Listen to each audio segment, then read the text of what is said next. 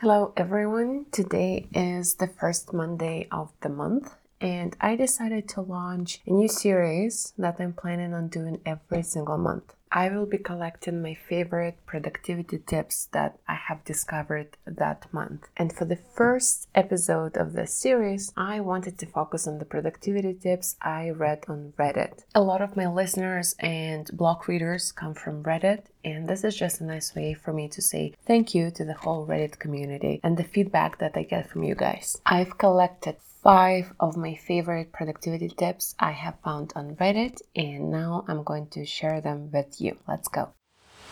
Welcome to the Monthly Method Podcast.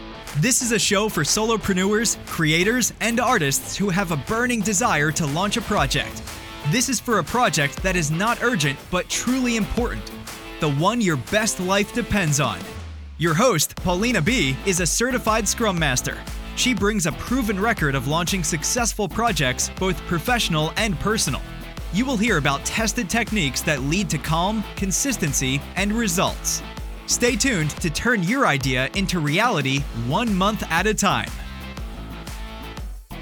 Before we start, I just wanted to let you know that I will share all the links in the show notes. So just go to the show notes and click on the link there, and it will bring you to the blog post that will have all the links to all the posts on there. The first productivity tip is called logarithmic goal setting. I'm not going to read the entire post because it's a bit too long, but I will get to the main parts. Simon gives an example of a fictional character called Selena, and he writes a lot about her thought process and how she approached her goal setting in the past. And the post is very long, so I'm not going to read it all. I just wanted to get the main idea across. Instead of setting ambitious goals that are measured in thousands and millions, start with 1. Instead of setting a goal of getting 100,000 subscribers, start with the goal of getting 1 subscriber, 1 client, completing 1 workout session.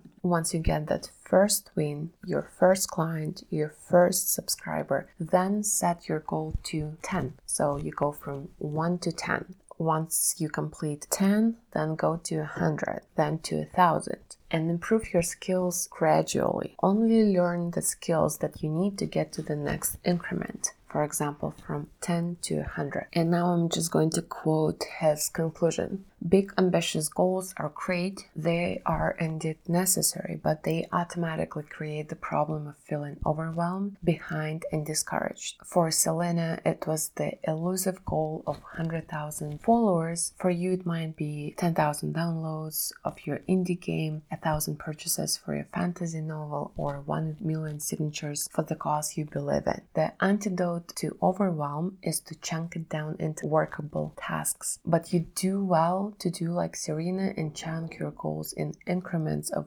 difficulty and complexity. This is different than the typical advice of breaking down your goals because it's not about predefining and doing a conveyor belt fed list of tasks until you hopefully reach a grand old goal. Rather, it's about continuously redefining the goal and its associated tasks, methods, tactics, tools based on what's realistic and manageable and figure-outable today in this precise moment. So don't ask yourself, how do you get 1 million of something? Ask yourself, how do I get just 1? End quote. I really liked this advice because it kind of addressed the problem of breaking down your goal from a different perspective. When people set ambitious goals for themselves, they often try to figure out the entire infrastructure, all the tactics, all the tips, all the software that they think they would need to have when they have, $1 million in sales or 1 million readers of their blog or listeners to their podcast. But in reality, you only need to know the things that allow you to get your first subscriber, your first client. You don't need to know everything. Moving on. Tip number 2, don't be afraid to be cringy. I like this one. So the main idea here is that oftentimes our old ideas of what's good and bad are holding us back. Sometimes we need to become the people we used to laugh at in order to achieve our goals and move forward in life. And that's totally fine. Don't let your old self-image and perception of the world stop you from taking the actions now. And I think I'm going to read the post. It's not that big. So here we go. I was thinking today during my workout how far I've come since beginning my journey about 4 months ago. Since then, I've started working out daily. Now I wake up at 6 a.m. every day to get the workout in. I've started taking cold showers daily. I've started getting my work done with more focus so I have time for my passion. And I've started drinking water and eating healthy. Overall, everything I've set out to do. I considered how I got here. First thing is obvious. Habit tracking. But I think the second thing that really helped me is not as talked about here. Prior to starting my journey, many of the influencers I watched were not exactly the peak of discipline. I'm sure they had great work ethic to get where they are, but they didn't convey that in their videos. I remember watching reaction videos to their daily routines and I'd laugh along with what they said.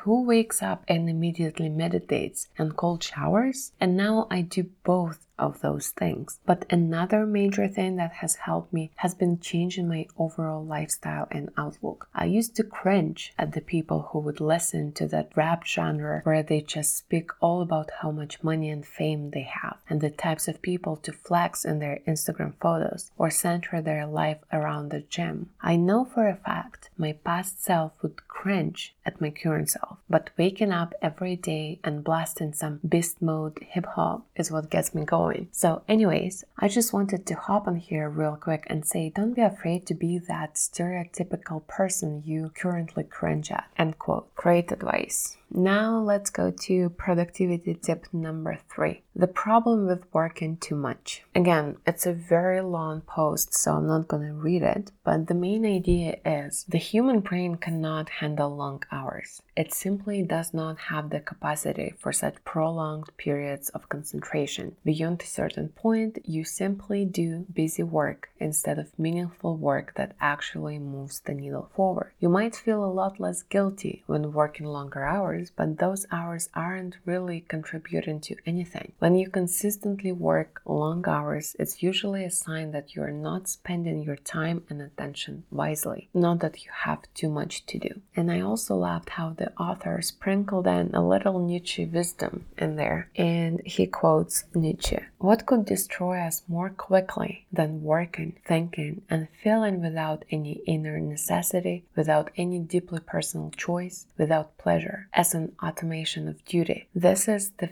very recipe for decadence, even for idiocy. End quote. Great way to describe people who are busy just for the sake of being busy. Tip number 4. Invite people over or get other people involved when you feel lazy. The main idea here is if you've been feeling lazy lately, invite people over. It will make you get out of bed, clean your house, dress up and prepare something to eat or drink. Even if it feels like extra work, you will feel better afterwards. And this might boost your productivity for the next few days. This is a short one, but I think it's really unconventional. It's not being talked a lot in the productivity world, but I know for myself it really works. I even have some friends who tell me that they're so grateful when I come over because it means that they get to clean their house, and I just give them extra motivation to do something that they've been procrastinating on for a long time. I'm sure it's pretty much universal. Everyone feels a little extra pressure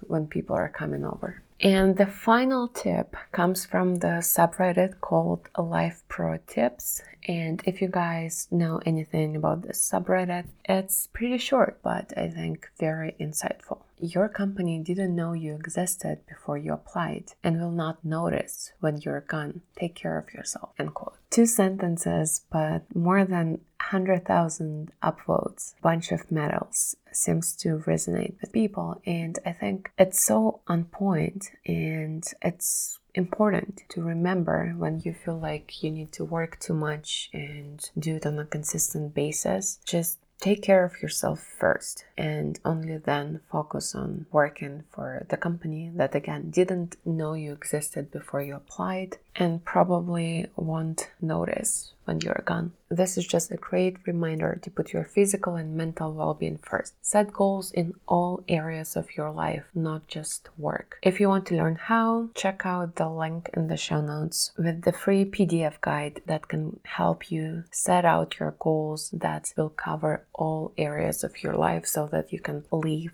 a well-balanced life.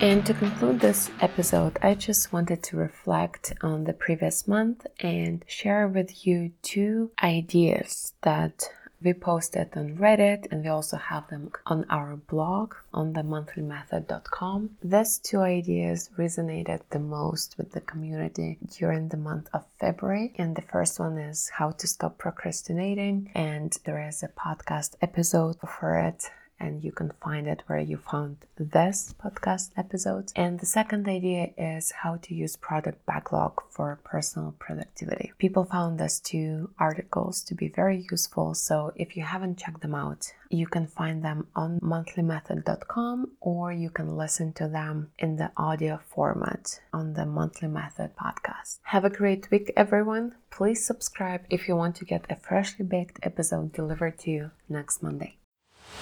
Thank you for listening to this episode. If you want to ask a question, leave a comment, or share something interesting, please use the link provided in the show notes. I look forward to hearing from you and answering your questions in the upcoming episodes.